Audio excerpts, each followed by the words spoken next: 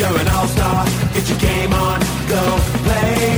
Hey now, you're a rock star. Get the show on, get paid. And all that glitters is gold. Only shooting stars break the mold. Welcome to another episode of the NRL Supercoach All-Stars podcast. This is Barnsey, back for our final team previews before TLT drops next week. Final remaining teams are the New Zealand Warriors and Manly Sea Eagles, two very interesting outfits with a lot of changes in both, actually. So quite a lot of good stuff to talk about with them. The All-Stars podcast, as always, is brought to you by TopSport, 100% Australian-owned bookmaker. We're in partnership with TopSport this season. They will be having a huge amount of NRL markets already hitting, so if you're interested in those, certainly sign up. And if you do, make sure you gamble responsibly, but also make sure that you put your promo code as SC All-Stars, so they know that you're one of our listeners and they'll take really, really good care of you. And have a lot of stuff on as well, including hopefully we'll have some Supercoach betting next week as well. So markets aren't going to be up for that until late, but I'm assuming probably Tuesday we'll hopefully see some Supercoach markets for TopSport. So gamble responsibly, but do enjoy it with those guys because they're great. Now we've got our second appearance of Luke Garrity this season. So Luke was our resident Knights supporter who came on. Got some great feedback on those podcasts because we had to split them in two. There was so much content. So welcome back, Luke. Thanks, mate. Good to be back. Going to be trying to contain the length of this one for you, and also, you know, I did have some feedback last time. A bloke I used to play cricket with, a mate of mine, I didn't realise listens to you, but he's a big Tigers fan, and he's isolated and recorded me saying, yeah, the Knights will flog the Tigers, and saved it to his phone just to really shame me a few weeks in. So I'll remember that people might be listening that I know, and cut it, you know, make sure I don't say anything that's going to bite me on the arse in the middle of the season. Sounds good, mate. Well, Warriors are the first team up. Now, they've actually, I think, got a lot of breadth to them this year as far as Supercoach to talk about. A few big changes. We'll have a look at the ins and outs, but two of the big things to keep in mind before we go through the ins and outs and the draw, it's very much going to be new coach in Brownie, which is going to have a change.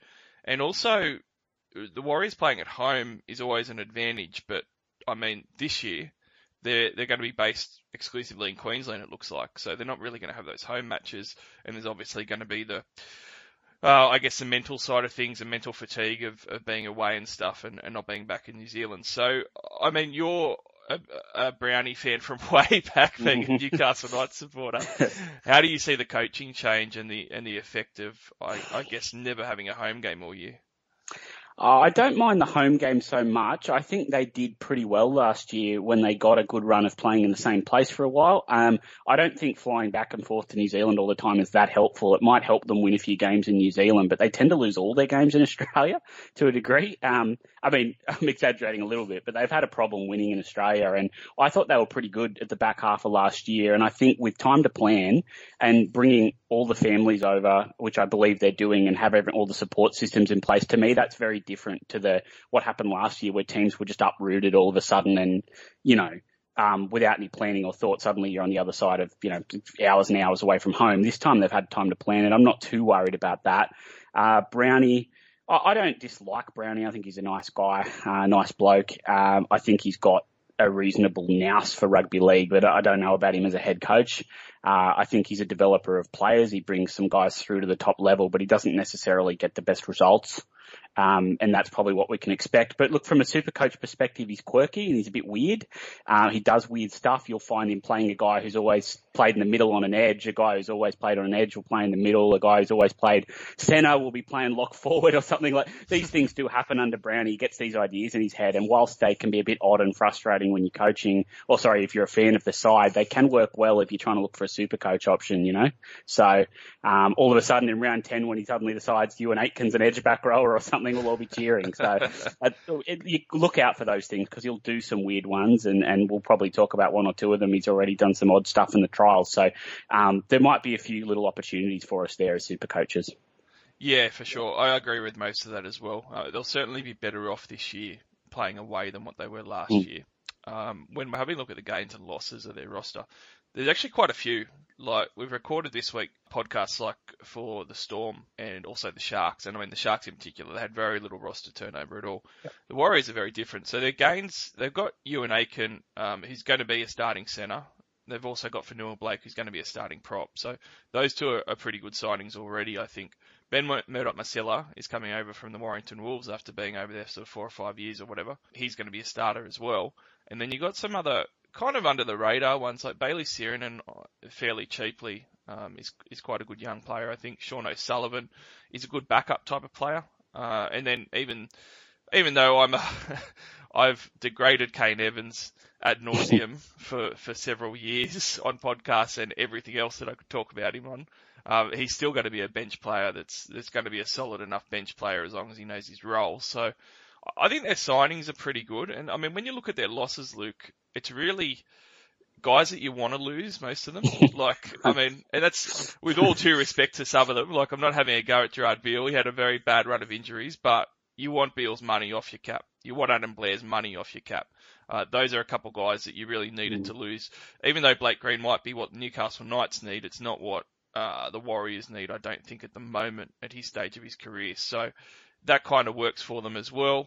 They had other guys like Isaiah Papali'i, who I think in past years they would have really persisted with for 6 or 7 years before they decided, oh, hang on, he's not actually the starting star back rower that we thought he was, whereas they've cut him loose early, which is, I think, a good signing in turning the place around. And then you've got guys like Parsi as well, similar sort of boat. And they've cleared out some guys that were probably quite handy to have in the background, like an Adam Kieran and Patrick Herbert and so forth, but they've kind of replaced them with guys that are at least as good or better. So I quite like their roster turnover that they've had. They've lost some depth sort of guys, but I think they've gained like a few legit starters that are going to really help them. Yeah, all things being equal, I think the roster's better. If they had kept the same coach they had last year and made these changes, I think that's good. I think Papali'i's a typical Warrior situation. It's also something we had a lot of trouble with the Knights. A guy like Josh Perry springs to mind. Is what can happen is he might go on to be a good player, Papali'i, but I think he and the Warriors needed that change. It happened at the Knights with Josh Perry years back and a few guys like that. Guys can get comfortable in that home environment in their local team when they come through there, and I think that move is probably good for both parties. And Papali'i may well go to Sydney in a roster where he's not, praised and looked after and has to fight for it and have a good career. But I agree with you. It was a good time to cut him loose. I think the guys they brought in are good. Fanua Blake's one of the better front rowers in the comp. Aitken's an upgrade on what they had. And the other thing you got to look a little bit at is last year, Mamalo and Fusatua basically went home at COVID. They stopped playing a few rounds after resumption. So when you talk about ins, when you look at where they finish on the table and that sort of thing, they're basically two fresh players because they didn't play with them all last year, and they're easily their best two wingers. And they're two of, you wouldn't say they're the elite wingers in the competition, but they're certainly two of the better sort of finishers, and they're certainly above average in terms of their ability. So they're two pretty good ins as well. And if they had kept Payton and you said, well, they've got what they had last year and they're now going to build, I'd be pretty keen on them. But I think it's a new coach. They're going to play a new way. And we've seen enough from the Warriors to know there's no such thing as building on last year. Like there's waves of form, there's falling out of form, and there's never putting it together for a season. And I'd be surprised if that wasn't the case here. I think at some point in the year, they'll play well for a while and it'll drop off, whether it's early, late or whatever. I just don't see them putting a full good season together because they just don't. And what happened at the end of last year playing well doesn't tend to matter with them. Yeah, it's one of those things where I feel really bad because there's a few listeners who have been around since the beginning. Some of them I'm thinking of right now who are absolutely diehard Warriors fans, but I very rarely can give them much to look forward to in my opinion of them. And it's very similar to yours. I tend to think that the Warriors, throughout my whole life really, early on they had guys like Stacey Jones and so forth, and they had a really good side, but even then, they kind of always had pretty small windows of being really competitive. Like when they were good, they sort of had the 2-year periods and then sort of would fall down again. Lately, like the last decade, it's very much been starting again every year. And it's sort of funny too, like the Warriors themselves as a club, but also their fan base kind of start over again and sort of have the same expectations the next year with the same type of roster.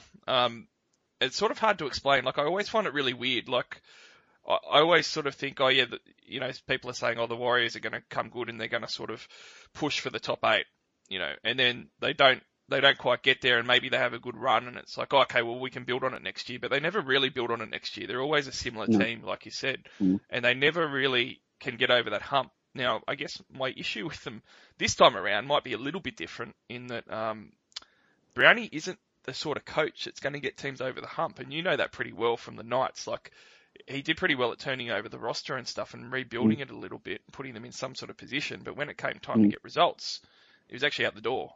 Now, I guess it's all about expectation, really, with a lot of this stuff. So, I mean, if the Warriors and their fans had an expectation that Nathan Brown, can you come in, clean up this roster, put good systems in place, and take 2 years to do it, I think it would probably work out quite well for them.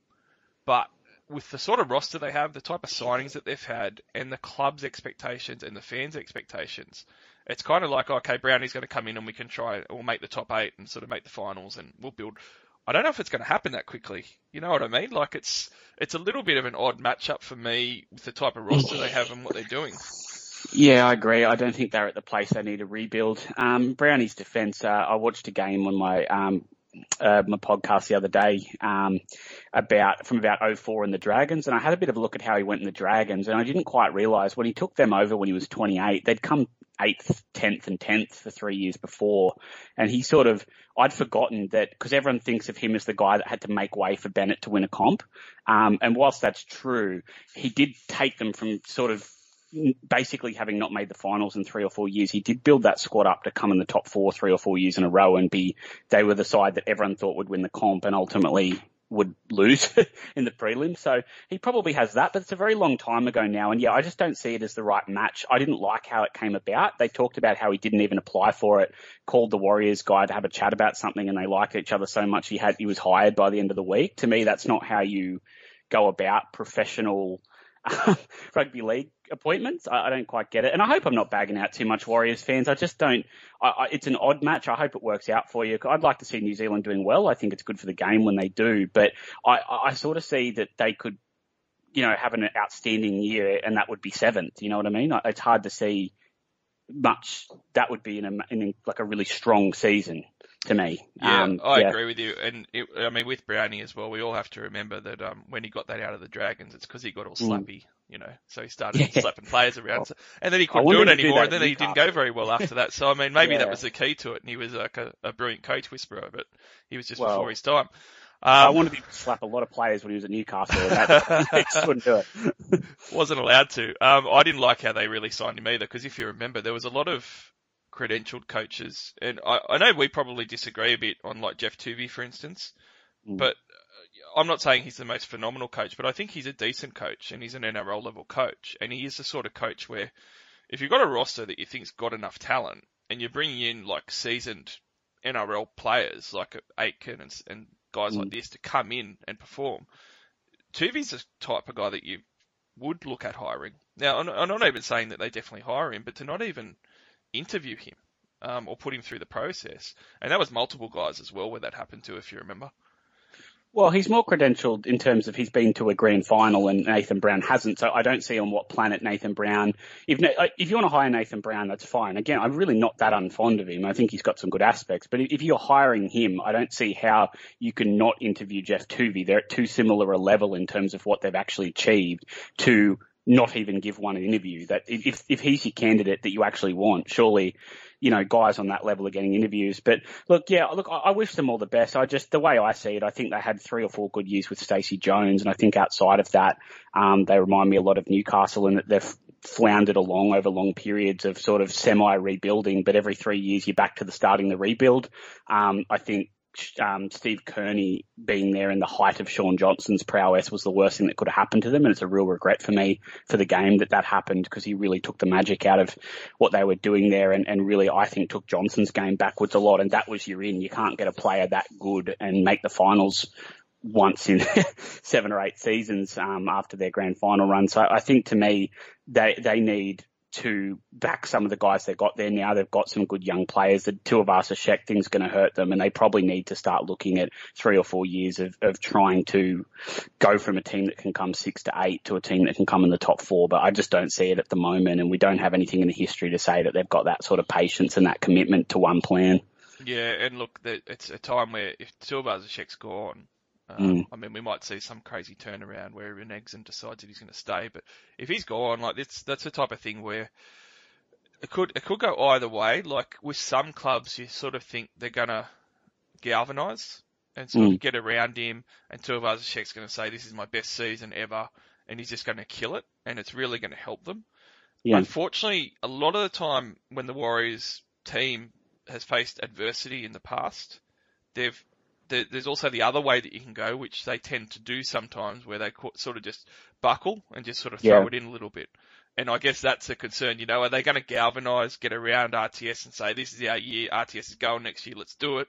Or are they going to sort of drop their bundle and go, oh, well, shit, it's done this year, forget it?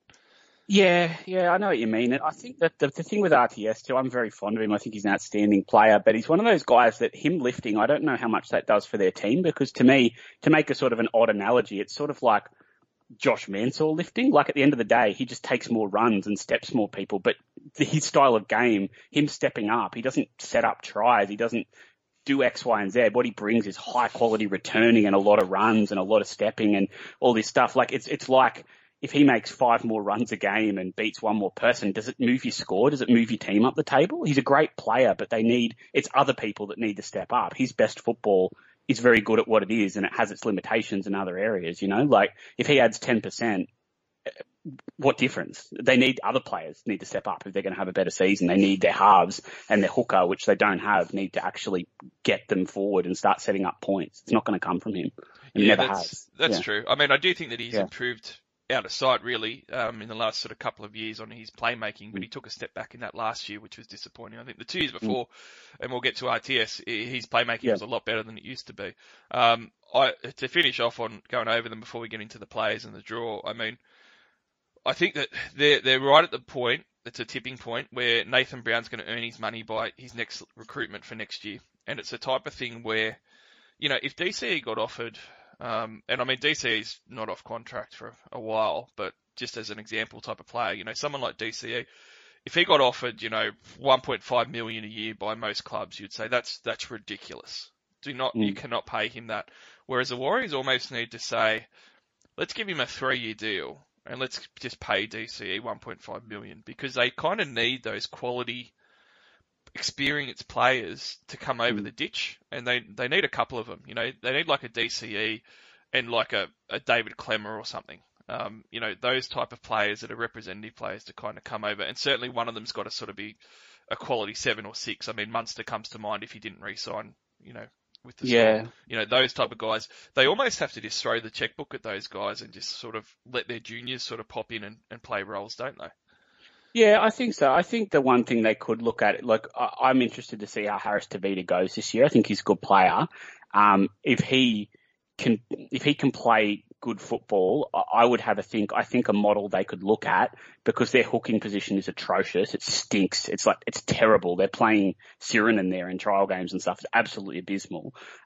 They could have a serious look at having a chase at Brandon Smith and a good fullback. You could almost use Tuivasa-Sheck and one cut player to look at Brandon Smith and a mid-tier fullback. You know, you're not your Teddy Tuivasa-Sheck sort of level, but that tier under. If you can tier under the fullback position, whether it's a young guy or even a Joseph Manu or someone coming through, if you can pull that and Brandon Smith, that might be 2 guys at a good system if you're backing Harris Tavita. But this is the year we'll find out whether Harris Tavita is any good. I think he's got all the promise you want to play first grade, but for me, he needs to play there for a full season for us to see whether he's the goods or not, because little runs are all he's had to do. He's been in and out of the seam on the bench starting, so I need to see 20 games and see how many of them are good. And if he's good, that's a way they could look at doing it, is to, 3/4 of a good fullback plus Smith and nail that hooker spot. But, we'll see. I think they really need to see. I think probably by round 10, they need to make a decision whether he's their long-term halfback or whether they're looking for one.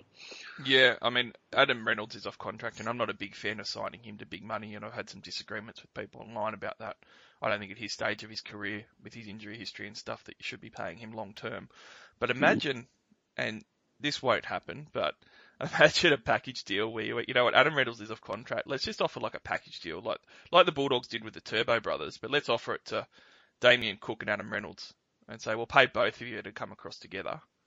That's the type of move that's a real game changer. But I think Cook's got a couple of years left, and Reynolds is off contract. But if something like that happened, that would be a game changer for them and exactly what they sort of need, I reckon. But let's have a look at the draw real quickly. So when we're looking at the Warriors draw, I had only glanced at it previously, and I hadn't looked at it closely until this podcast came up. And a lot of people around the traps were saying, the Warriors have got a pretty good run. And I had a close look at the draw, and I said, I don't really see it.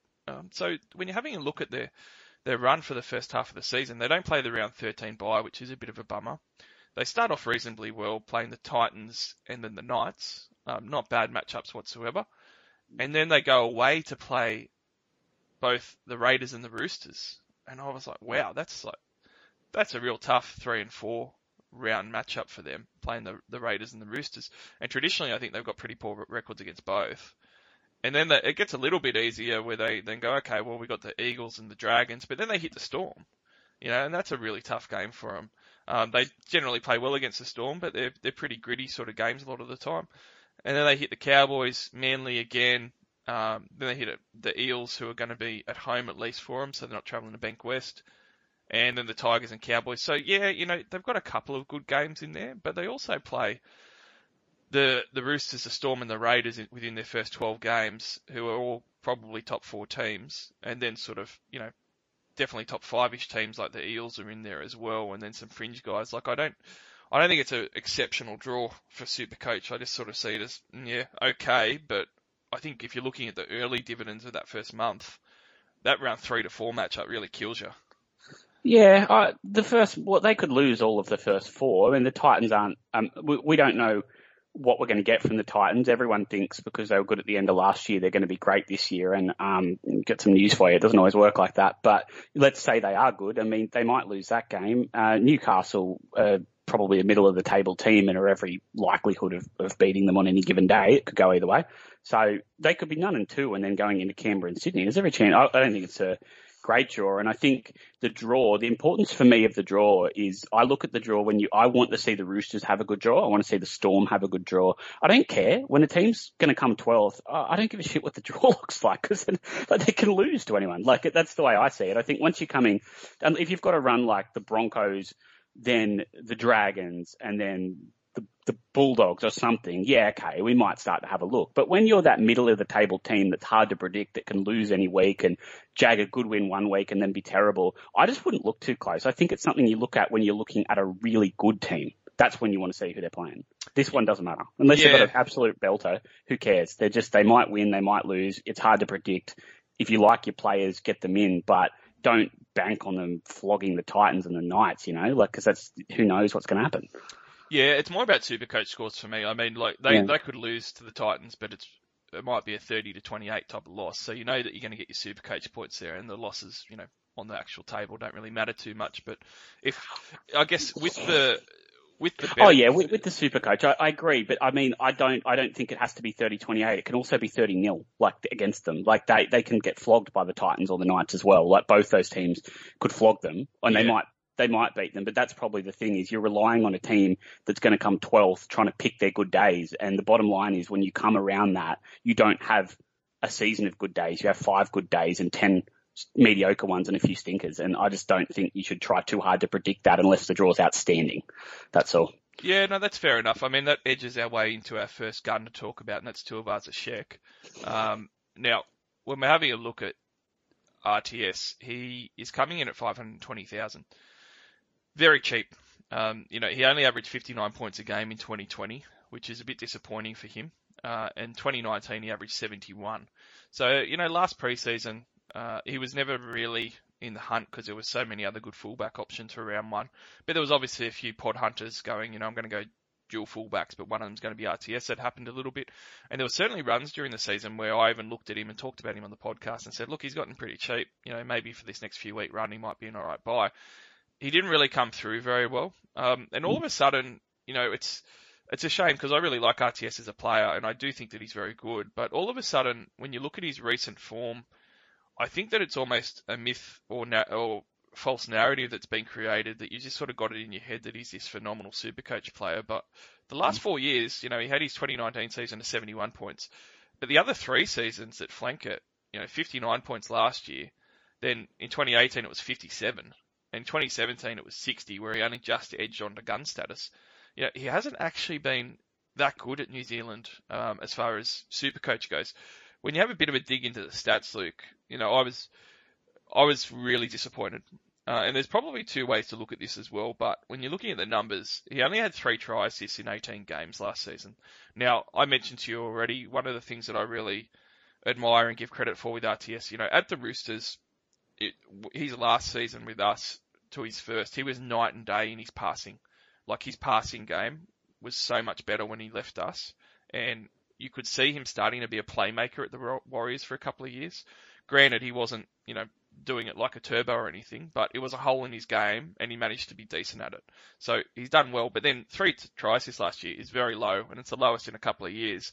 And then you have a look at his try scoring, and he had 8 line breaks in 18 games, which, yeah, it's all right. Only had 5 tries in 18 games, which for a strike weapon like him isn't a lot. And then when you look at his base attack, you know, you can see where his value comes in, because it was still decent. Despite him having a down year, he still had about 3.6 tackle breaks a game and 1 offload a game. That's good. And his raw work rate, you know, he had a raw base of 35.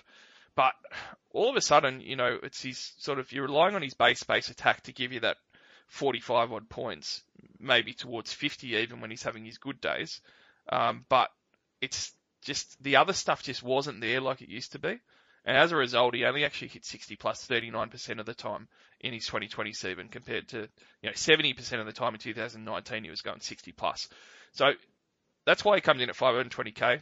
Luke, 2 ways to look at it. One, he's not going to go that well this year as a buy.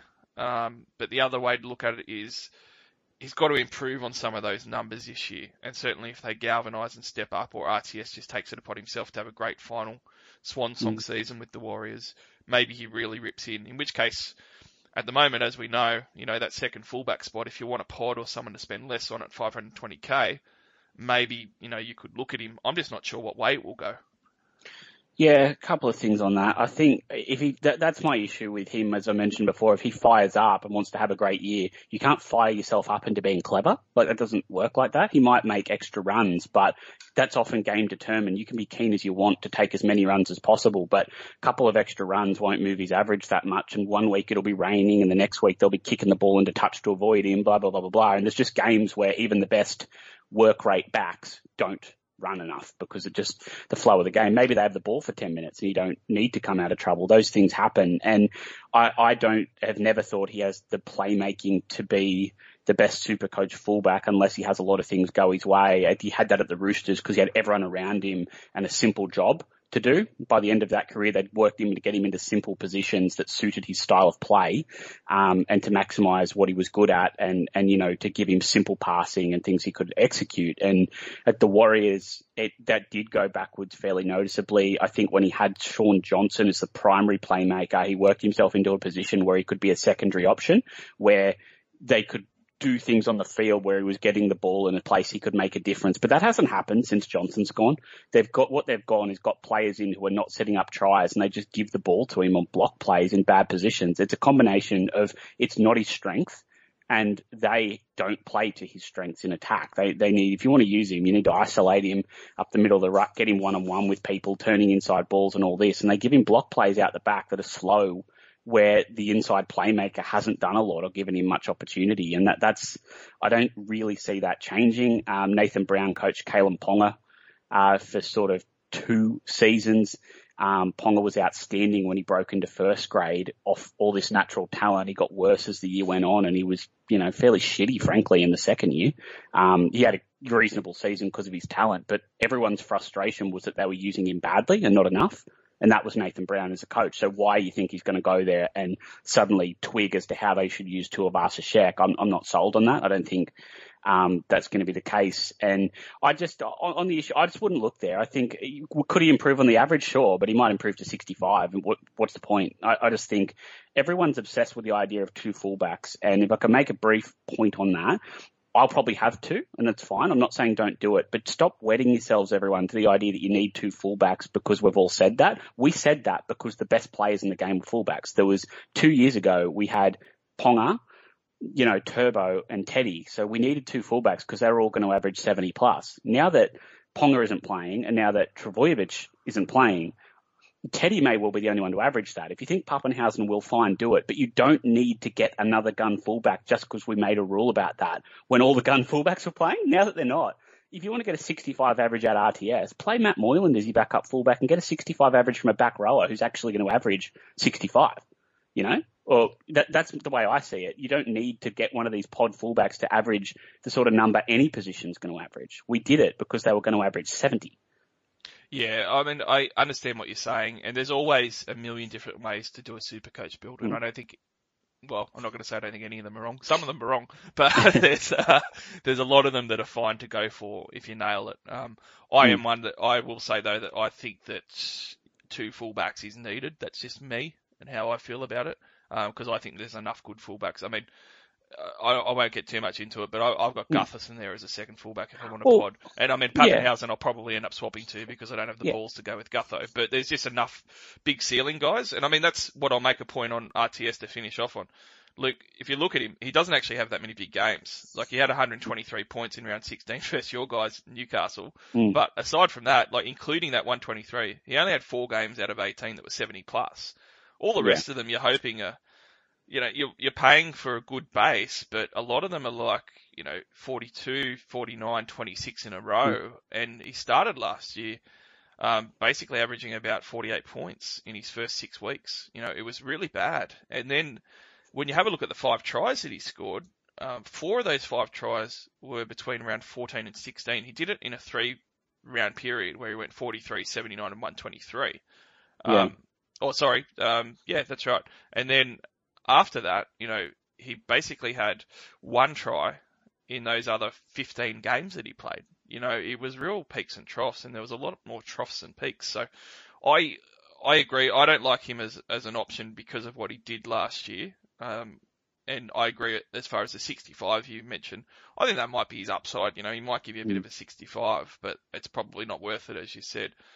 Yeah. I do think that there's other fullback options, though, that I'm keen on. So. Well, I'll have you out on that. If you think, I'm not saying you shouldn't play a second fullback, but I think what I would make the point is I think a lot of people are going, you have to play 2 gun fullbacks, and I think that thinking is really silly. I think if you think, like, I don't want Clint Gutherson, but if you think that he's got a run of games because he scores big hundreds, and if you think he's got a chance to put a couple of them on, I totally understand doing that. But I think people are getting wedded to the idea that last year and the year before, you had to have 2 fullbacks, because if you didn't have Trbojevic and Teddy or Ponga and Teddy, you're missing 140s, and that kills you. What I think now is that now that they're gone, if you like someone, sure, get them in, but the second fullback you're getting now is now not better than guns in other positions. They're equal. So if you see one and you love the draw and you love what they can do and you see upside, do it. But just don't wed yourself to the idea that without Ponga and Turbo, you have to get RTS or you have to get a Gutherson or you have to get Pappenhausen, even if you weren't impressed last year with how he started. Like, do it if you really like the look of them, but you're looking now at guys who aren't locked in to average well over 70. You're now looking at guys who that's their absolute best upside. So if you love them, do it. But if you don't, lock in some other, there's nothing wrong with locking that into the back row now, you know? Like when it's RTS, if you're thinking of RTS and you don't like the others, and I agree with it in that sense, like you're better off spending that money on a back rower. And speaking about back rowers, Tohu Harris is the other gun that the Warriors have. And he just had a career season. He averaged 69 points in 2020, which was massive. Part of that was because he had one of the best raw base going around. 63 in raw base was huge. He was often named on an edge, but played in the middle. His numbers were pretty astounding. Like he played all 20 games of the season, and only 2 of them were below 50 points, and they were 48 and 49. So ridiculous consistency, crazy base. You know, he had one game where he scored 70 points and 70 of that was in raw base without offloads, tackle breaks, anything. Other ones that were similar where he scored 77 and 75 of it was raw base. I only actually had 1 try the entire season as well. So fairly meat and potatoes, but he does have the odd offload, does have the odd tackle break as well. There probably is some upside for him to score more. I guess, Luke, he's coming in at about 615k. Now, I'm not interested in Tohu. One, because he had a bit of an anomaly season. You know, before that 69, he was 59, 60, 58, and 67 back in 2016, but he was scoring some tries back then. I'm also not sure what to make of what Nathan Brown's going to do with him. Conventional thinking would say keep him in the middle. Nathan Brown doesn't necessarily conventionally think, so maybe he will put him on an edge. Maybe he, has a reduction in minutes. I'm just not sure. And I think that his price point really hurts you, because if you're paying, almost 615k for a Tohu Harris, despite how good he looked last year, you could just be throwing an extra 20k, 30k at, the Angus Crichtons and the Madisons and so forth. And that's a much better purchase for me, because it's like far less risk. So if you don't have those guys and you've got a Tohu Harris there, it's a no-brainer not to have Tohu Harris to me. There's likewise a few guys that are sort of, 75k less than him, where you can save quite a bit of money and probably have a similar type of output if Tohu regresses to that sort of 63 to 65 range, which is sort of where I reckon I'll be pegging him at. So do you see Tohu, replicating last year? How do you see Brownie looking at him for Supercoach? Nah, no way. I don't understand why you'd have Tohu Harris this year. That is a massive outlying season. It's different to what he's produced in the past. Even when he's had good seasons in the past, he hasn't produced the way he did last year. It's a totally different style. He's got a new coach. That coach last year, nobody has used Tohu Harris like that, and he's now gone. We have no real reason to think it's going to happen again. There's a lot of things that could happen. A lot of teams are moving to your Victor Radley small ball passing lock. They could use Tohu in the middle but have him pass a lot because he's a very clever player.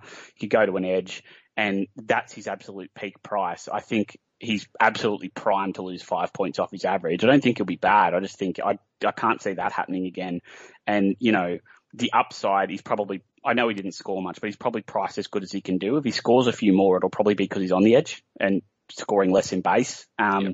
I just think if you look at that, you can get Cameron Murray for cheaper, who's probably going to be at lock with Benji Marshall on the bench, which suggests that there might be 3 forwards, not 4 in the rotation. You can get David Fafita for a heap cheaper to, who's got obvious upside.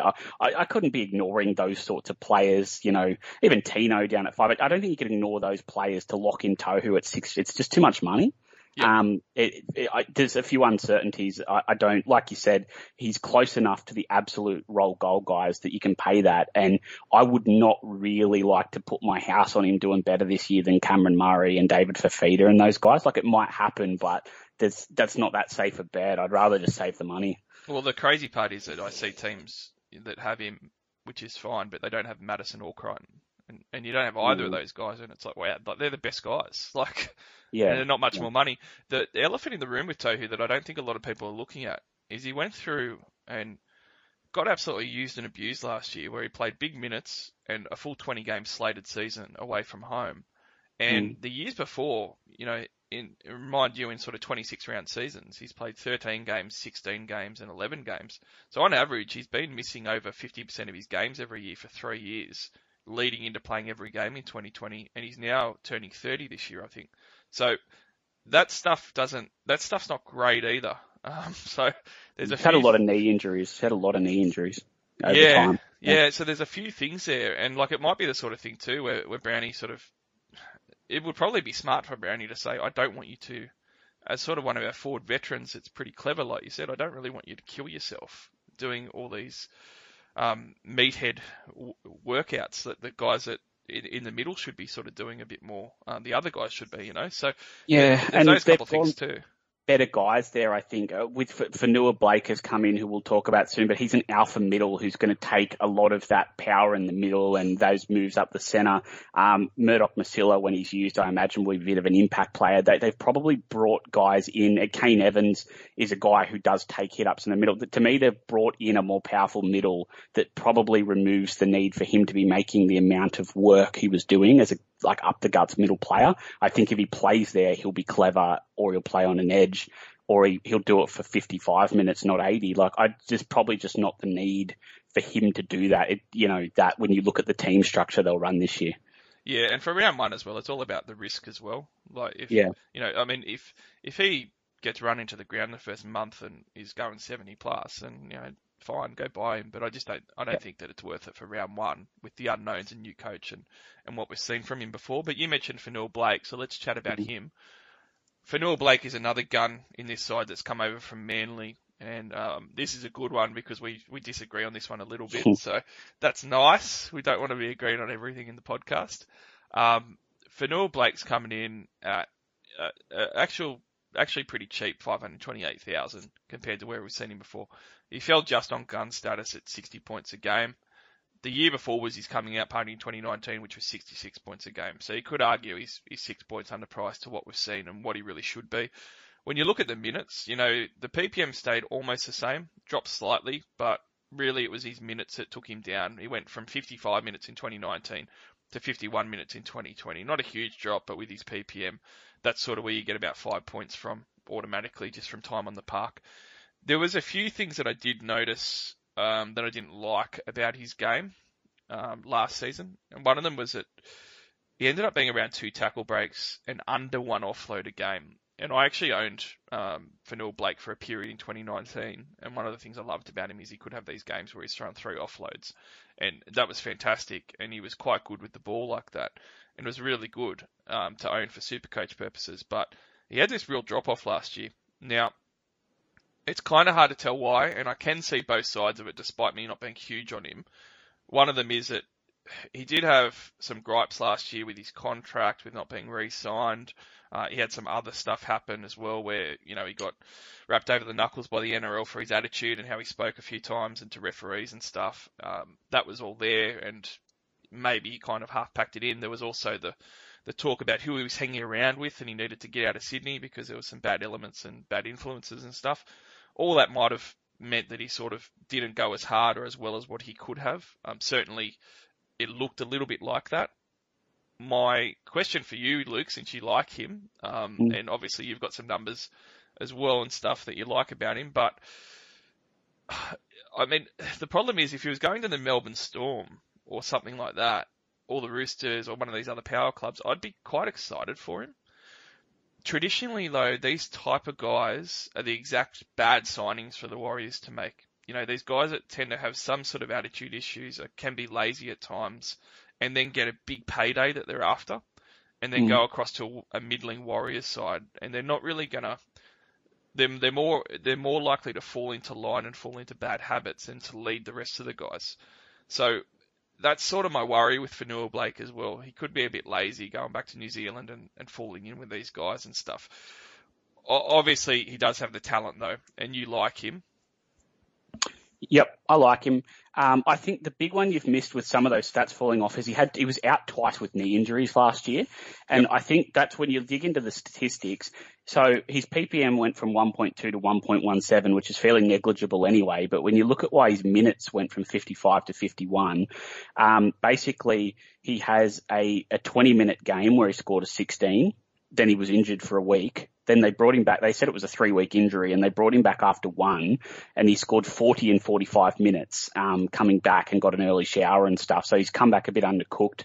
Then he played 53 and 54 minutes, so he went back to normal. Then he played 43 and 40, and he scored 43 and 40 and injured himself again, like that knee went again, and he didn't play for the rest of the year. So you've got this run from about round 15 to 20 where he's from about middle of the season to the end of the year where he plays 20-minute game, then misses a week, then plays at 15 minutes under his normal, 10 minutes under his normal time, then plays 2 normal timed minutes with heavy strapping on his knee, then plays for 40 minutes and is too injured to play the rest of the year. So to me, that's dragged his minutes down. He also got sin binned in a game, which has knocked his PPM a little bit because he got sin binned on the site on full time one game. That'll probably happen again, so don't worry about that. Yeah, it's a weird one for a PPM because he got sin binned on full time. He didn't actually miss any time, so it's dragged his actual PPM is actually a bit skewed because he got sin binned at the 80th minute of the game, so the points go down, but he didn't miss any time on the field, so it looks a bit weird. He still scored 50, but it's, I guess, like when you look at those things, his minutes would be 55 if he didn't get the 20-minute game. He didn't have the 2 45-minute games and stuff like that. That takes his minutes back to 55. and he'd have averaged, at the PPM he ran at, he'd have averaged 65. He'd have done the exact same that he did the year before. He's 25 years of age, should be coming into the peak of his career at the moment. And I take everything on board that you say about the Warriors. I really do get that. I think counter to that is, I think if you look at real super coach opportunities outside of your Teddies and Munsters, I think when you're looking for a guy who's going to be a gun, what you look for is talent in a roster. This is in forwards, in middle forwards, in halves and things like that. You look for a guy who has to do all of it because they don't have a lot of other good players. And to me, in that team, it's not a bad team, but in the forward pack, he is going to be the alpha of that pack. If you want to talk about Nathan Brown's coaching, the first time David Klemmer has ever established himself as a proper gun was under Nathan Brown. Nathan Brown gave him the minutes in the front row. He gave him 60 minutes in the front row to lead Newcastle's team. The year before that, when we had Herman Esiesi and not Klemmer, Esiesi averaged in the 55 sort of minutes, over 50 minutes a game. Don't quote me on exactly, but it was over 50 and he scored really well. Klemmer came in and he went, bang, here's your minutes, and he played more than he'd ever played and led the attack. And he's wanted Fanua Blake for years. He tried to get him to Newcastle. He blabbed all the time about how everyone wants a guy like that in your team. He's gone to New Zealand. He's got him. I don't see any planet when you look at Kane Evans, when you look at Murdoch Masila, and you look at the guys that they got around, like what's Young Maney, whatever his real name is, I forget his name, they got a cheapie from last year. Like they get those guys in that pack. He is going to get over 50 minutes. He's going to probably get 55 minutes. He might get more. He might not. I don't want you to bank on that. But at that time, his talent will see out. They're going to give him the ball. There'll be a bit of a loose side. I imagine he will pop the ball and do offloads and do stuff because he's sort of the alpha forward who can really afford to do that in that team. And he might be a bit lazy. He might fall off tackles. But to be honest, that never really matters much for Supercoach. If he's in the middle getting big minutes and you know, his talent will see him in the front row, knock enough guys over, pop the ball out enough to score well over a season. That's my view. I think I have 4 front rowers I've looked at. If you want gun front rowers, I've looked at him, Tino, SST, and jump now that Brandon Smith will be at hooker. I've also had a look at Welsh, who I didn't like before. That's the 4 I see that I think if you want to, I'd be picking from them. I wouldn't be paying extra for Klemmer. I think those 4 and I think Fanua Blake's right there with them, are guys that are a little bit under the top price that we could genuinely see at the 65 mark in the front row. I like them, and I think I would not be surprised if he averages 65 this year, and I don't see the downside. I don't see him not averaging 60. Yeah, that's fair. I mean, I don't think that you can go wrong with him, even though I'm not a big fan of him. So that's probably meaning he's kind of safe-ish. I would probably say that 55 minutes is his ceiling. I don't think that he can play more with the type of guy that he is, but certainly I'd expect him to get 50 plus. And if he's doing that, you know, he should be able to give you 60 plus. I'll give you a tip. If you're saying he's safe, if you look at his history of managing to score 100s, if you think he's a safe option, to me, that's a real reason to look at him, because if he's safe-ish to average 60, he's also a guy who can go big. So you're like, this can't go that wrong, and I might really get a score. Like I could get a run of hundreds or something or whatever. Like he's got that in him. So if you think he's safe, that's probably, we agree, like it's that safety, but it's safety with an upside you probably don't get in a lot of the front row options. Yeah, it's true. Yeah. I guess when I'm looking at him, like I'm looking at either a guy I'm more comfortable with, and certainly like if you're only having one, I can't see how you possibly, you know, I know that you're looking at Takiaho, but I can't see anyone picking him over a Takiaho when Takiaho's not that much more. And if you're looking at a second guy, when I have a look at him, and yeah, he's sort of safe-ish, I'm probably more inclined to, and some of your argument with the fullback stuff, go down to those. There's a gluttony of guys sort of 300 to 350 that can punch 50s for you. I'm more inclined to save that couple of $100,000 and put it somewhere else than to get a second guy in a Fanua Blake type of thing that I'm not as comfortable with. And I know that you say he's got that upside. He does, because like round 7 last year, he killed the Sharks, scored 142 points. But if I look at the first 6 rounds, he averaged about 55, and you know that's not bad. But there was only one of those where he went 60 plus. You know, it was a 39, 64, 55, 56, 59, 58. Safe, nice scores in those 50s aside from the first week. But not really giving you, you know, even 60 plus aside from the one. And that's the type of run that I'm a little bit worried about. Like, if I pay $15K for him, and I get 55 average, but I get 52 average from paying 350k to, a starting Leota at Penrith. That's my worry more than anything. I'm not as convinced that he's going to do that 65 average. If I was, then I'd probably see a bit more value like you are, and it's a possibility.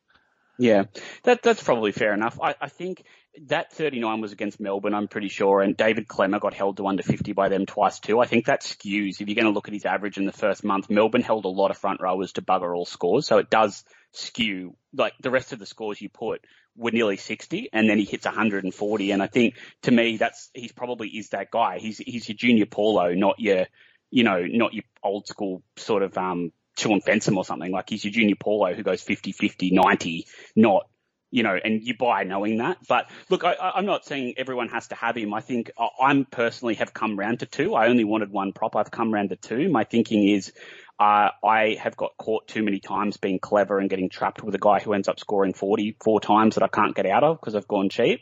I probably would rather say have Takiaho and Fanua Blake or Takiaho and Tino or Takiaho or something like that and go, oh, Welsh scored 63 times, I'll jump down to him, or Ben Murdoch-Masila is scoring 50 on the edge every week, I'll jump to him, than the reverse. That's the way I'm sort of seeing it, is I get worried about getting stuck playing someone bad in my 13 all the time when I get it wrong and not being able to get out of it because I've gone as cheap as I possibly can.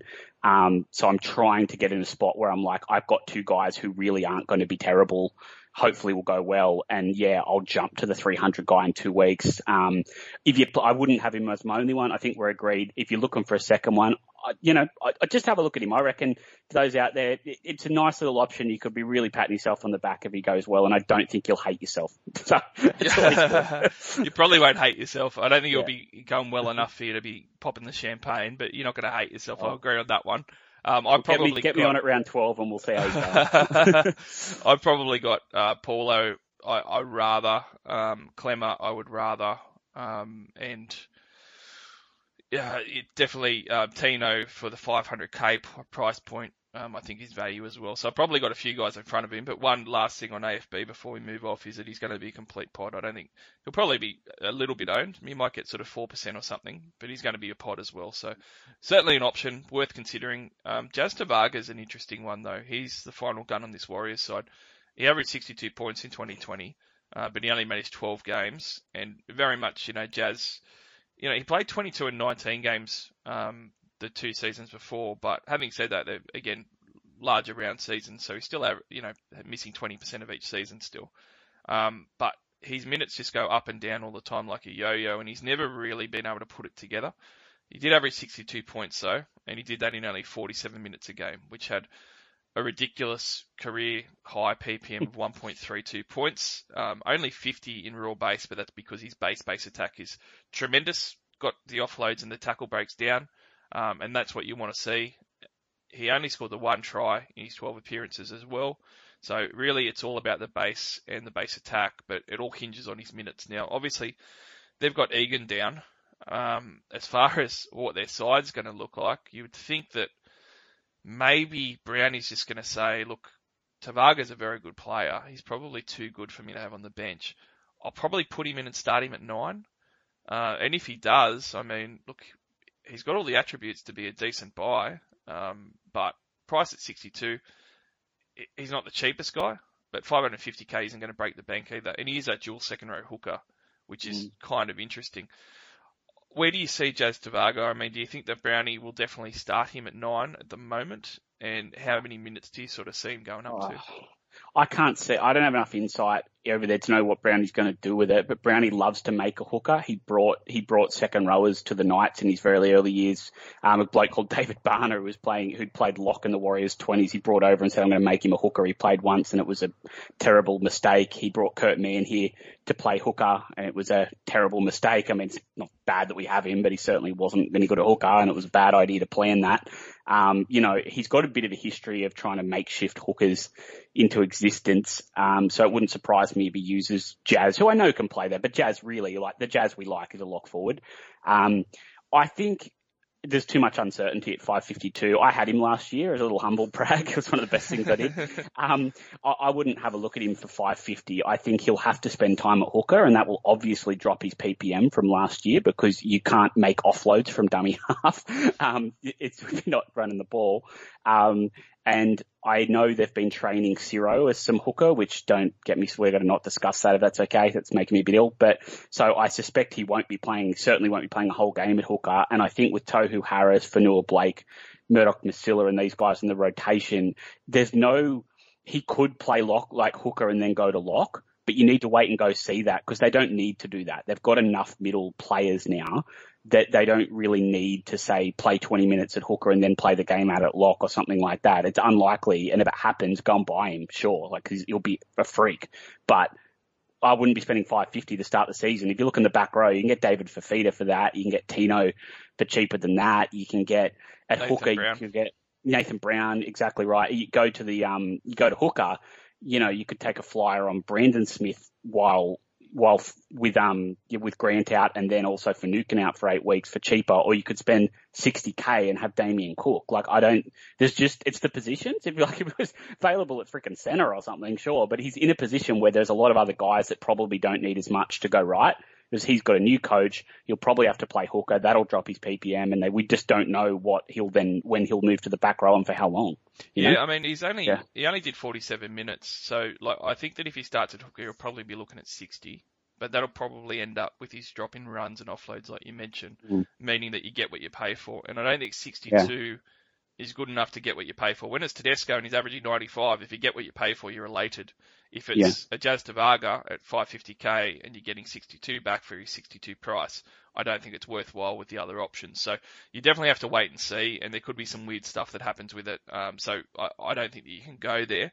One thing is it could also not work. That's the thing to keep in mind. You might be right. He might get 60 minutes at hooker, but he has not played hooker for a while. They have not relied on it. And if they're not winning, that may change. So you may get 60 minutes of hooker for 2 weeks, but they might can that and he's on the bench 3-4 weeks in and you spent 550K and they go, nah, that really didn't work. We need to pull some guy out of reserve grade who's a halfback to play hooker because this sort of middle forward stodgy hooker isn't working. Like that's when you pay 550. It's like Reece Martin the other year. You pay that because he was a gun who could average 70, but he's the sort of player that can get dropped. And I don't want to pay 550 for guys that could get moved and dropped. You want to pay for guys who are locked in. Oh, absolutely. And I mean, look, at the end of the day with him as well, with your team, you want to take some risks, but you don't want to take too many of them. And the ones that you do take, you want them to be calculated risks because there's 2 different sorts of risks. There's calculated ones where it makes sense that it could pan out really well. But then there's just risks that are risks that, you just don't know. And those are the risks that you don't want to take. And I think Tavaga falls in that boat where it's just a shot in the dark risk where we really don't know what will happen. And that's too much risk to go there.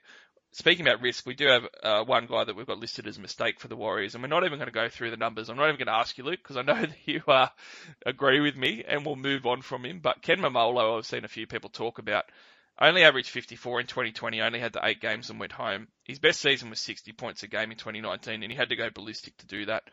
It's not worth paying 500K for him, guys. The few teams that I've seen with him, I've said, get him out.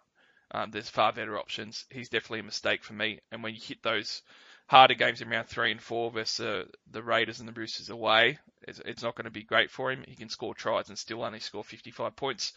But Big Balls pods, the 2 centres are interesting as Big Balls pods just to look at briefly.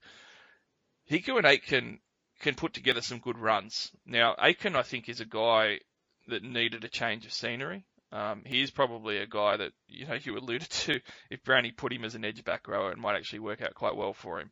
But at the moment, he's going to be a centre. He's a guy that's always had decent base. So, 37 raw base in 2020.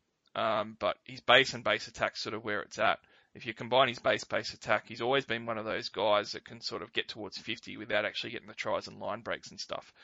He's got some big scores in him. He'll always throw up one or 2 tons a year. He had 103 points last year where he's just scored the 1 try. Which was great. 42 of that was raw base, which is fantastic. And he had several games where he was in the 40s just in his raw base, let alone adding his base attack in there. So they were huge games where he was sort of mid to late 50s, even 60s when you combine his raw base and base attack. So here's a guy that comes in where he's not cheap at centre wing, but he's not going to kill your bank either at 476k. He's not going to be owned at all. He averaged 54 points in 2020. He's always been kind of a 50-ish point average guy. So with those type of guys, it's not like they're going to be I'm going to put him in for round one and hold him for the season. They're the type of plug and play for a period of time and then get rid of guys. So I think that for me, I've always been a fan of Aitken, and I think that he will actually do well for the Warriors. That's where, Luke, for me, it comes into if the Warriors had a plum draw for the first month, I would actually be interested in looking at that because of his high floor and his upside to score some tries from them early on. I think with their draw, though, I don't see it because of the round 3 and 4. Otherwise, I would have actually looked at him as a bit of a big balls pod. Yeah, I know where you're coming from. Aitken, to me, I like him. I've had him a few times before. He is a post-HIA player. He's a player where you look for the 0 in the HIA in the 10th minute, then the 240s after, and when you get him for 350, that's when you get him in. That's the sort of thing you need to spy up during the season. He's a great buy. I'm not paying that much money for him to play centers for the Warriors. He's not going to score enough tries to make it worth my while. I'll get someone cheaper who makes money, or I'll pay a little bit more and bank someone I can hold. He's a watch. There'll be guys like that during the year that we just got to wait for that game where they HIA and follow it up by not scoring and get that beautiful drop for us, and you grab him, work him back up into the 500s and then sell him. That's what I'd be doing. Yeah, I agree. We'll wait for him. Funnily enough, a guy that's went under the radar a bit last year was Peter Hiku, the other centre. And he's actually priced pretty similar at 495k, so still sub 500. Coming off a 56 average, which was his best in years, but the way he did it was really interesting. So he actually had some pretty big games in 2020. He had 2 tons, scoring 106 and 104 points, with multiple tries involved there, but that's kind of what he does. He had another game where he went 92 points in the final game of the year, where he had no tries. So he had those 3 scores of 90 plus. He had a lot of dirt in there as well, but he just had some really good runs. Now he's another one where I'm going to put him similar, where he does seem to need a new coach to come in, I think, but he did show a lot of potential. And he did show a lot of runs, but I'm going to guess that you're probably the same on him, whereas I think he's a good pod play, massive balls pod play, but a decent one if they had a great starting draw. But that round 3 and 4 matchups probably mean you stay away, but I reckon during the year, he might even end up being someone that's better than Aitken if he ends up dropping to sort of that 350 mark and you could plug and no one else is going to have.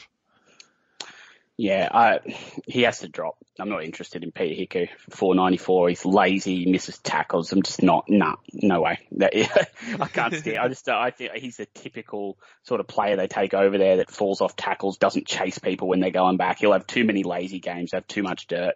If he gets cheap, you have a look at him because he's got a bit of talent. But you look at his last seasons, he got 45 in 2018, 49 in 2019, 56 last year. I'm not paying that for him based on that history. Let's wait and see. You can't from round 1, but he deserves a mention because quite under the radar, 44% of his games were 60 plus, and he played 18 out of 20. If you get a centre that gets 50 plus games at 60 plus, that's actually really good for Supercoach. So, he's edging towards that. So he's definitely on my watch list as a big under the radar type of guy, but certainly not for round 1. Nick Arima, I'm just going to say, is the same. He ended up having a huge season where he had like a try assist a game and was actually putting up some big scores. That still meant he only averaged 52 points. I've seen some people look at him. I don't think that you really can, and I think that his other partner, CHT, is more interesting. So let's just go straight to CHT because he should have the goal kicking. He's also got a bit of upside. So when I'm having a look, only had 6 try assists in 13 games that he played, and only 1 line break try. He also had really poor base attack, which might stay with him, but you'd expect with a full season, like you said, that he's going to up those try assists potentially, but certainly with the type of game that he's got, I would expect him to, upgrade on those try numbers and those line break numbers as well. So looks like he's going to have goal kicking. As far as his price point goes. So, yeah, he comes in at 425k, so he's one of those guys that fits in the mid-range category, and only averaged 48 points a game last year in 73 minutes. Obviously, he had those games on the bench and so forth that he came in on. He's going to get 80 minutes a game this year or be dropped, I would think. So you could even argue that he's got, 4 or 5 points better just by being on the park for the extra, 7 minutes a game. And then he's got the goal kicking on top, which if you're being conservative, maybe he's 8 points a game as well. You've got at least a dozen points there just from not having bench games, not being thrown around the team, having the minutes, and then having the goal kicking on top if he's definitely got that. So that actually puts him at a 60 point as it is, without looking at the upside of only scoring the 1 try in his 13 games as well, which he should improve on, and only 0.5 try assists a game as well. So there is a bit to like about him, and he's one of those few dual halfback 5'8s as well, Luke, which is quite handy. So interesting. I would like him a lot more, and I've said this about so many guys, so I'll probably sound like an idiot at this point, but I like him a lot more if he was like 350k, but he's obviously 425k, so it makes it a little bit harder to sort of pull the trigger and decide for sure. But he's probably one of their mid guys that I think could go to another level this year, maybe. Yeah, I like him.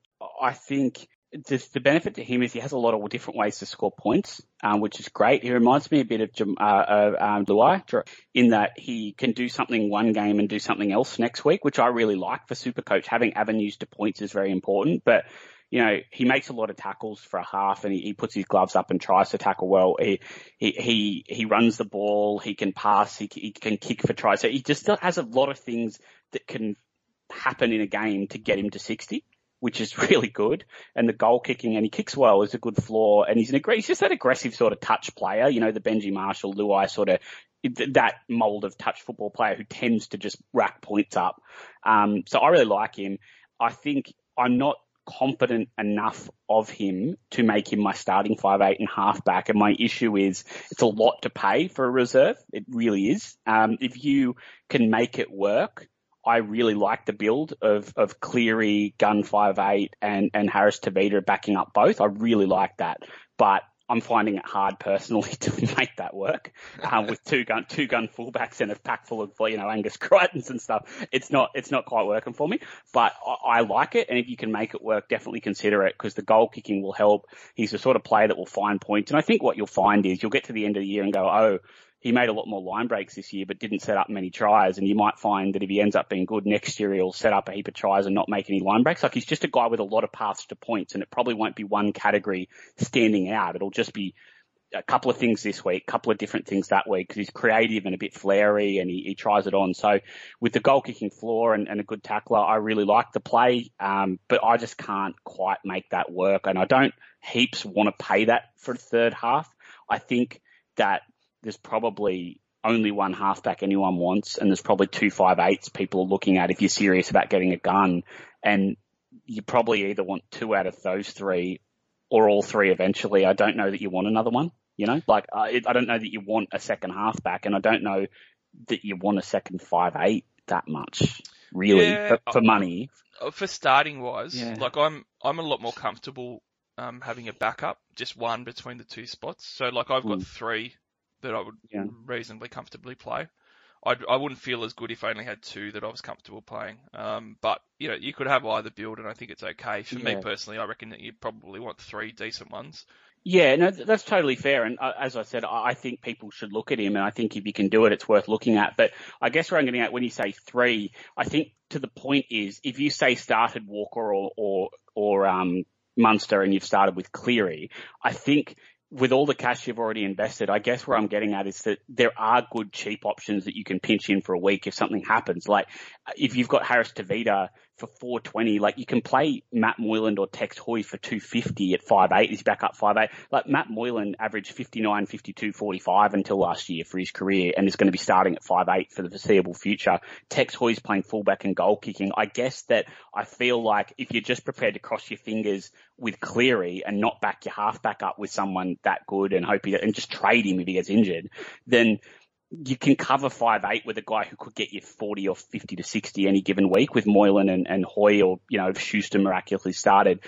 Your backup at 5'8" can be got for over 200 and something K cheaper, and they're guys that could get you 50 if you play them for a week. Because let's face it, if Munster or Walker is out for a month, you're not playing your backup, you're trading them. So I guess that's where I fall over is I'm like, I've got the money so that I've got a backup for these 2 guys, and I'm like, well, I'm not going to be able to swing him anyway because I won't have 2 duels. I won't have a half 5'8" duel as the other backup. So he can only back up Cleary or the 5'8". and I could probably back 5'8" up for 200k cheaper with a guy that could get me 50, and I don't want to play two halfbacks. That's where I'm falling over on him. But I like the play and I get it. And if you do it, then good luck to you, because I think he probably does do well and he probably is underpriced. It's just a bit expensive for me to back. I just find it hard to pay 420 as for Harris Tavita when I could pay 250 for Moyland or 240 for Hoy. That's all. Yeah, well, I mean, I paid like 450, 460 for Moses to play another halfback that's on a good run of games. So I mean, I want that reserve half between the two spots, so that's why I've gone for that build. To finish on Tavita Harris, to finish on Harris Tavita, he's got a base of only 22 as well. Now, obviously, that's skewed from some of the minutes and stuff that he played, but his base isn't good, so you are going to have some of those lower scores, and that's the downside of him. I wouldn't comfortably be able to play him, and I certainly wouldn't play him in round 3 and 4, so that probably cancels him out as an option for me, but I think that he could work out. Let's move on to the Manly Sea Eagles, mate, because they don't have as many options to talk about at all, mainly because Turbo's gone down, and that's really, really hurt them. It's really hurt Supercoach. Their gains haven't been massive. They've got Kieran Foran come in, the jury's out on how he goes, and then they've got a whole heap of guys that may or may not play first grade straight away, like Saab, Tupolatu from the Roosters, who I quite like, and then Andrew Davey from the Eels, if he's going to start or not, and same with Alawai from the West Tigers. Losses-wise, Fanua Blake was a big loss in the middle, but, Joel Thompson was decent for all them, but at the end of his career, Corey Waddell was coming through, but again, not too bad. I mean, overall, their roster's probably about the same, but without Turbo, I sort of looked at Manly as a side that would push to make the 8 again. Now I'm sort of looking at them as really struggling, at least until Turbo's back, and then kind of fighting to maybe make the 8 and see how they go. Oh, they've got too much junk in their team. They've tried to build, off the famous sort of big 3 model of Melbourne, of building value around Cronk, Slater, and Smith. They've very much tried to build around the Trbojeviches and DCE, but they just haven't done as good a job of it. They're paying Marty good money as well, but they just haven't done as good a job, to be honest with you. You look at the guys they've got around, there's too much junk in the team. They've got the right stars, but there's too many players in there that you would be really not happy if your club signed. If you go through their starting 13 and I said, hey, Mark, they're signed, the Roosters have picked this guy up to start for the 13 next year. There's a lot of them that would upset you. And your team's a top 4 team. My team's made the 8 one time in the last 10 years. And I'd be fairly upset if there's a good majority of those players that I'd be like, really? Why? Why have we signed that person to start if we were signing him as a start? That's my issue. They've got too much junk. They can't afford injuries to Trbojevic and Cherry Evans at all. I think they're going to really struggle. Des is a long way removed. I rate Des as a coach, but he's a long way removed from having done much, and he's got a bit to prove. He hasn't gone there and shot the lights out. I know they went well the first year and they put their gloves up without Tommy Turbo, but, the roster's not been built. They're not looking any better year to year. They need to start showing something, and I'm struggling to see it. Yeah, I mean, when you look at their draw too, it was one of the things that I was a little bit worried about with Manly. Even though I was definitely starting Turbo, I made the point of when I was starting him, when I was chatting to people, that they've potentially got 3 of the first 4 games against top 4 teams. Roosters, South, then a good game against the Dragons, and then Penrith. That's about as worse a first month as you can have out of any team as far as the draw goes. I mean, the only thing that would be worse if that Dragons game was the Storm and they played the whole top 4 from last year. That would be worse. It then goes a bit better. Then they hit the Warriors, the Titans, the Tigers, but then they have to hit Penrith again. So they actually play 4 out of their first 8 games against probably very likely top 4 teams, which isn't great. And then they've got the Warriors, the Broncos, the Eels, the Knights, and they don't play the bye. So not a fantastic draw for Manly. They probably have about, half their games are at home. They are a bit better there. But with Turbo out that first month, with Turbo in that first month looked bad anyway, but with him out, it looks even worse. So it's going to be very hard to look at these Manly players for round 1. And I'm just going to tell the listeners up front, we're not going to spend a huge amount of time on Manly, because their options are a little bit reduced, and they're going to be one of those teams, I think, Luke, who are going to be better purchases during the year than for round 1, aside from the cheapies at 4. Yeah, I agree. I think that obviously, if there's guys like, if you have subs and those guys like Tupelo or whatever his name is get picked, then yeah, obviously you're going to look at them. But with their stars, draw's not good. I don't see, like I said to you about before, I think we can overstate draws for middling teams. Like, there's no guarantee that they cash in on those weaker games, especially without Trbojevic. With him in there, yeah, you pick him for a week run because he can hit 200. But without him, there's no guarantee they cash in. They can just have a middling 12-10 grinding win over New Zealand or something, like there's no guarantee that you pick up Cherry Evans and he belts 100 against a team like that. With Turbo missing, their team's not good enough to necessarily wipe those games. I think they're in a bit of trouble this year. I really do. I don't wish them any ill, despite being a Knights fan. I've quite liked Cherry Evans and the Turbos and Des, but I think they're in big trouble. I think Fanua Blake's a pretty big loss. I think there's a lot of junk in that pack already, and they were struggling for numbers there. And I do not think him to Josh Alloway is a good swap. And I don't know what Cherry Evans is going to play behind, and I don't know who he's passing it to now that Turbo's out.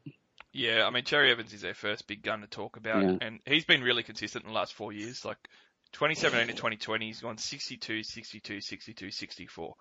I will say that in my early drafts, very first drafts, I actually had no Nathan Cleary and I had Daly Cherry Evans in because I thought that he was going to get the goal kicking.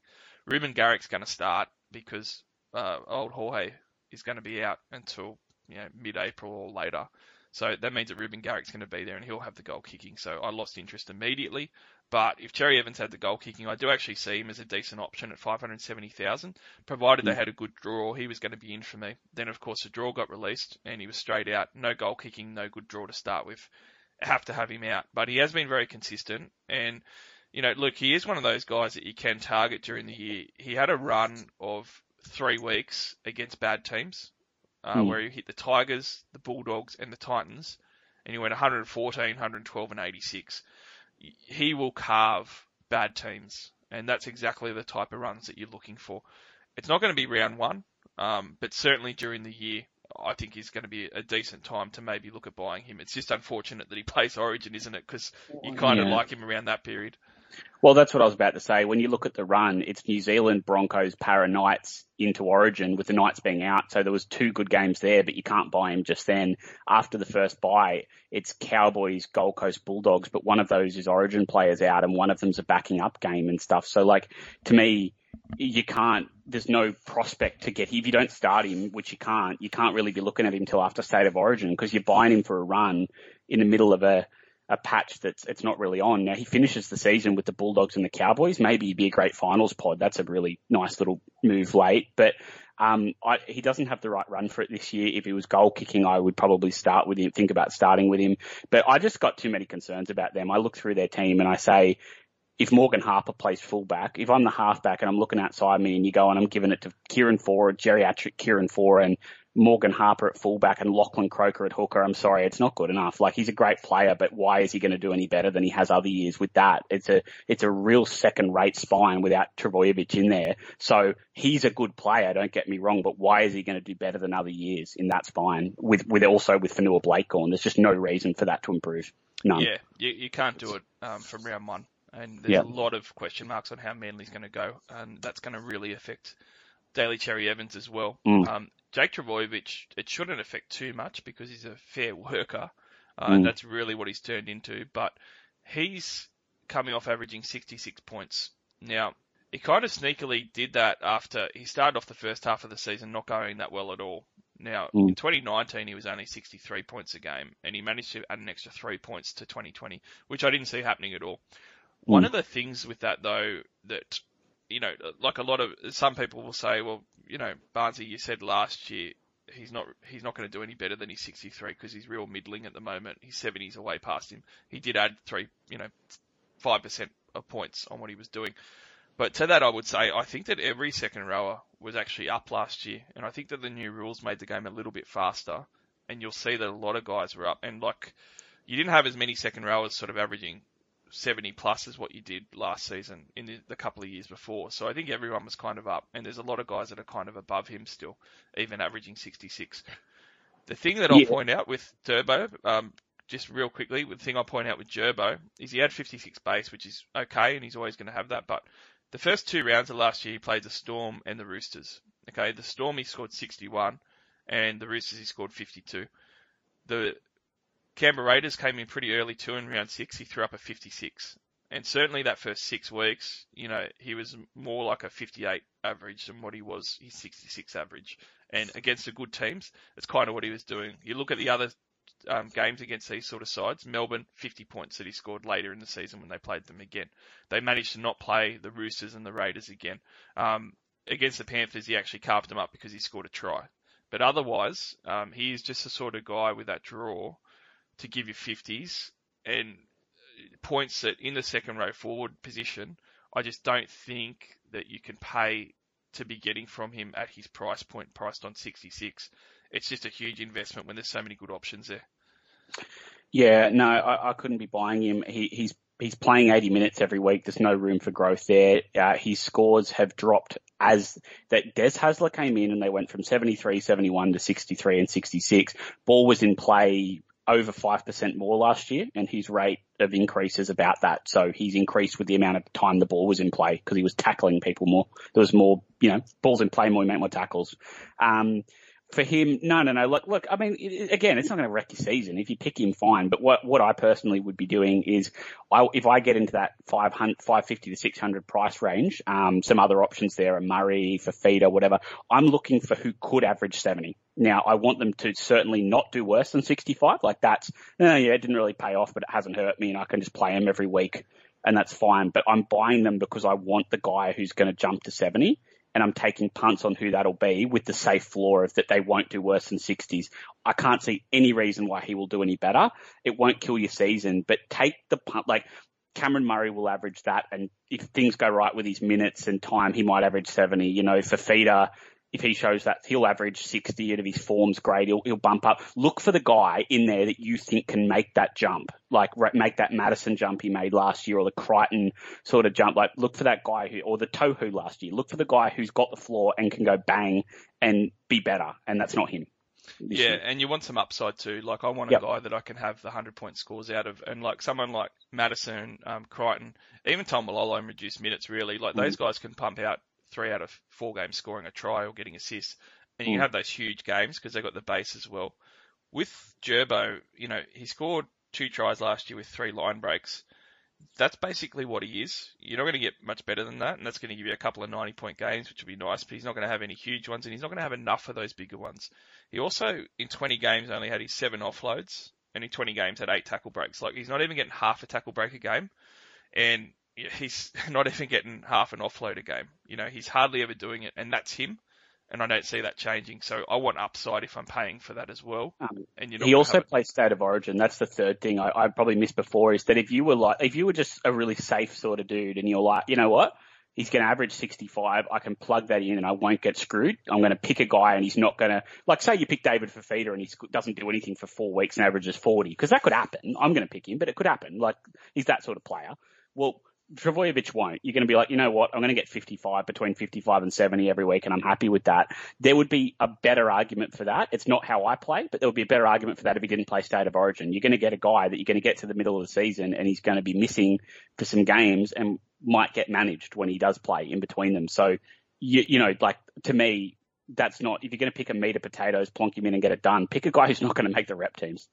Yeah, no, I agree. I'm not on Gerbo, and I think there's a lot of good options in second row forward that are either much cheaper or a little bit more, but way, way better. As far as the last gun for Manly to chat about, Marty Tapau, he comes in on his worst season that he's had for a long time at Manly, 60 points a game, just fell into gun status. The years before, 61, 65, and 65. It's the lowest minutes that he's played, and that's a big standout. From 2017 to 2019, he basically averaged 51 minutes.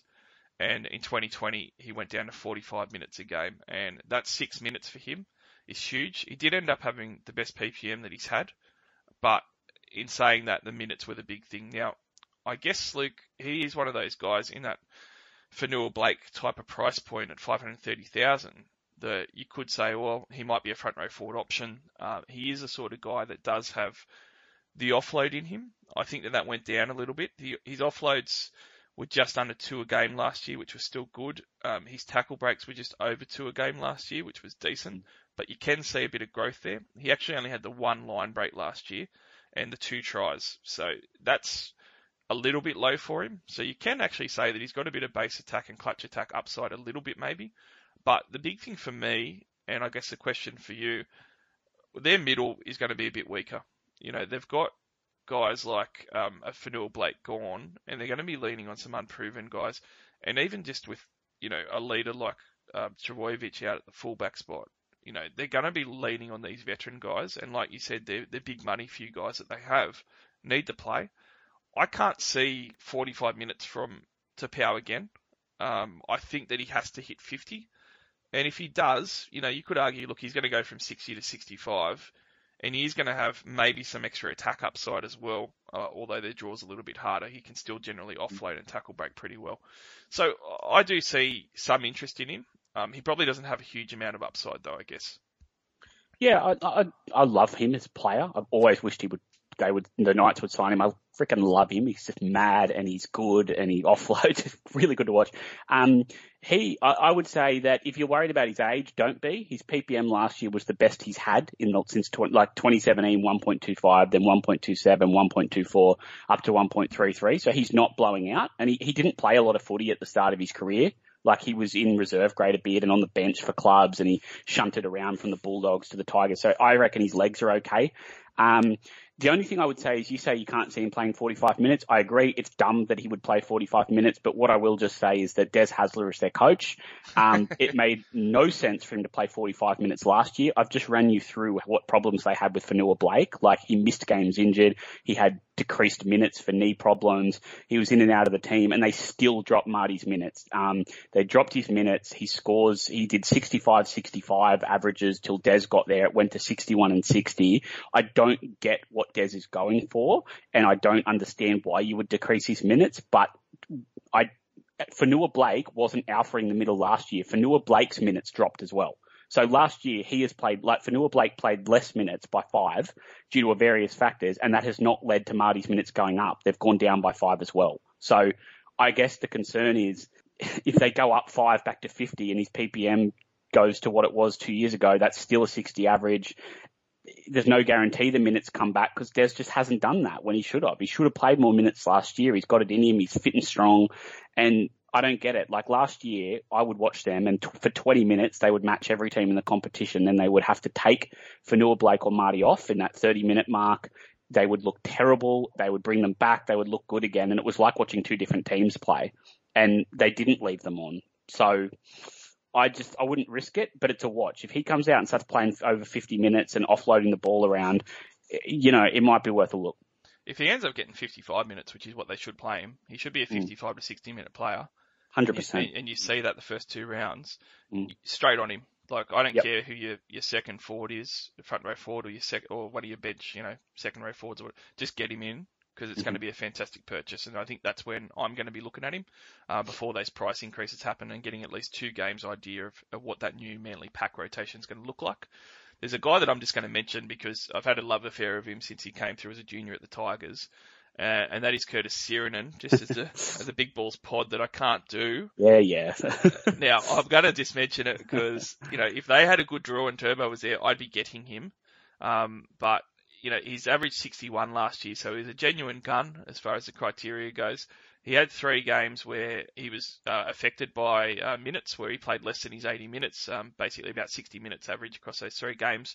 And also I think he had a sin bin in there as well, so he could have actually averaged a bit more. When you look at his numbers, I'm just going to say it, he was second in the team in offloads, only behind Marty Tapau, getting about 2 or almost 2 a game. He's getting 2 tackle breaks a game as well, so his base attack was great. His base went up a little bit to 44, which isn't bad for an edge back rower. All of a sudden, he's looking at sort of a 55 type of floor, and he scored the 3 line breaks, 2 try assists, and 3 tries last year, which he could build on if they had their full team. He deserves a shout out because, again, good draw. I would have gotten him in if they had their full side, because I think that he really came of age last year and had some really good touches and some good runs. Obviously can't do it. Luke, I want us to just talk about the guys that are in the mid to cheapy range that we can get in. Now, obviously, I think this is where, from round 1, they're going to show some value. Now, we've got guys like like Saab, who I think that if Saab's name were on a wing, you just get him in. He's that cheap at 220k that you just do it. Would you agree? Yeah, I think you probably have to. I haven't liked what I've seen from him from a work rate perspective, but they've got Cherry Evans. He'll put him over for a couple at one point. Yeah, you got to pay him at that price unless there's 4 cheaper guys, which there won't be. Now, I'm interested where you see Josh Schuster, because he's only 200,000. Now, if he's starting at either 6 or maybe even 9, I think that he's going to be pretty hard to leave out. But I guess, if you're comparing him to, say, like a Moylan for 50 grand more, do you save the 50 grand and go to a Schuster who only played the one game last year, so you can't really judge anything off his career because it's only the one game. Someone like him could be a popular target for the 5'8" spot. Yeah, if he plays, you've got to pick him. He's a real talented player. He's got all the skills that work for Supercoach. If he starts at 5'8", you have to pick him. I don't believe he'll start at hooker. If he's on the bench, I would pass him. I think Moylan, all the noise is that Moylan's training the house down. So I think if you've got a guy like, yeah, that's it. But I mean, Matt Moylan, I've been critical of him as everyone, but the bottom line is that he is too good of a footballer for that average. And he's going to play there for 8 weeks. He'll set up some tries. If Schuster's on the bench or pinch hitting at hooker, Moylan or Tex Hoy. Tex Hoy is goal kicking and playing fullback. He'll get 4 or 5 games in there and he'll score all right. Moylan is a guy he's played for Australia not that many years ago, and I would be taking them over a bench player any day. If Schuster starts at 40, 50k cheaper, then you have to back the young talent there and back that he'll get some scores. And I know their draw's hard, but it's, it'll happen. It doesn't matter at that price. You're not going to pay him. Just wait for the big score. That's the way I see that. I think he's got enough raps and enough ability.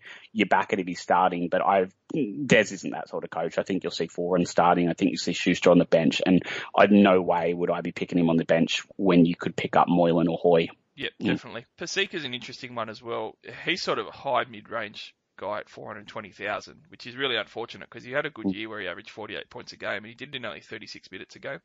So huge PPM, young guy that's got a lot of potential. He could be starting. And look, frankly, I don't know why they would start Alawai. I think Pasika's a better player and I really quite like Pasika. But the thing with him is he only played 36 minutes.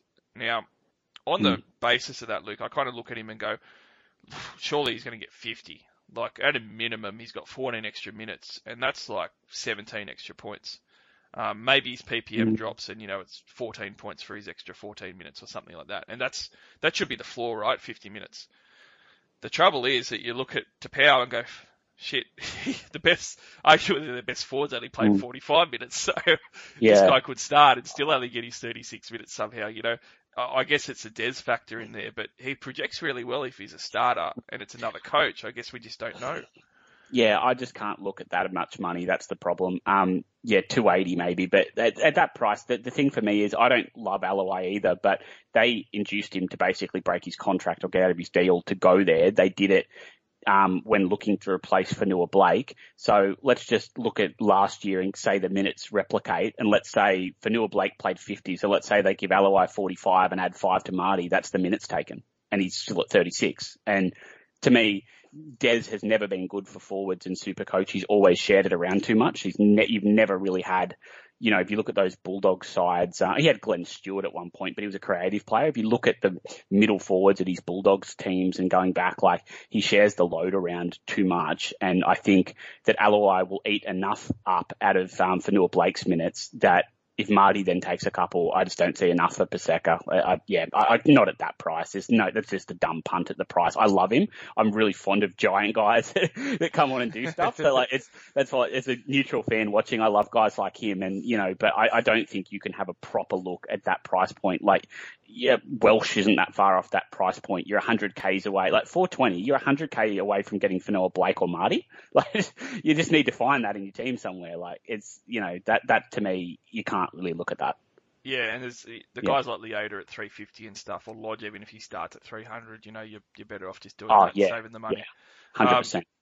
To finish off on, I'm just going to mention a couple of guys. Like Andrew Davey came across, and he's projected to start by, a few places, but from Wacko's whispers, it sounds like the great Jack Kozowski is going to end up starting on an edge because Des has to have the Goz in his side. I think we both fell into a trap of owning him a couple of years ago.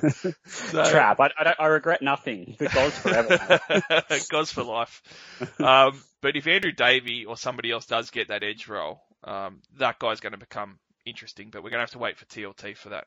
So certainly, I guess Andrew Davey kind of falls into the Saab boat where if he's starting, then at his price point, 336k, it's going to be an easy option to consider. He's only priced on basically half a game, and you'd expect him to get 80 minutes. But do you think if Goz is on the bench, which he's going to be, that someone like Davey maybe becomes a bit trappish? Maybe he only gets 50 minutes a game, and then you're stuck with him. I think Manly are an easy team in that way. They've got a lot of watchers, and then they've got a few cheapies that you'd obviously take if they get in. I think if the Goz is on the bench, I'd just do a wait and see. They do tend to like to play their edges for big minutes, so it might be okay. But if he's the only edge back rower that's underpriced that gets a starting gig, maybe, but you're probably going to have Jordan Ricky, and we might have Josh Curran at the Warriors started in one of the trials. That might be one we missed that might come through. If there's other players that get in, I would then wait on him at 360 if the Goz is on the bench, and I think he will be. It's a lot. I'd just wait and see on it. That's all. Yeah, well, that probably finishes up Manly, mate, and also the podcast. I'm going to apologise outright for Manly fans that we didn't spend much time on it, but the team is very much, I think, during the season buys rather than round one. And Luke, thanks for jumping on again. Bit short notice for you, but we managed to pump out a really good podcast to finish off the team previews. And I'm keen on chatting to you during the season with the Knights. Yeah, been a pleasure, mate. We'll wait till Fanua Blake gets his first ton, and I'll be putting my hand up all week to get myself back on. You just wait until Junior Paulo throws out 300 points in the first 3 weeks, mate. All right, everyone. Thanks for listening again to the final of the team previews. We'll be back on Tuesday night. We'll be recording a TLT podcast released on Wednesday as well, which will be a big one, and Billy will be on for that one, and we'll be revealing teams as well, which will be interesting too. Obviously, follow us on Twitter, like we always say, NRL_SC_All-Stars. And if you are going to have a punt, do it responsibly, but do it with Top Sport and put in the promo code SC All-Stars, and they'll take care of you as one of our listeners. Good luck with everything else. You make sure that you download and subscribe on either iTunes, SoundCloud, and also Spotify. We'll chat to you again on Tuesday evening about the first TLT of the season. Very exciting.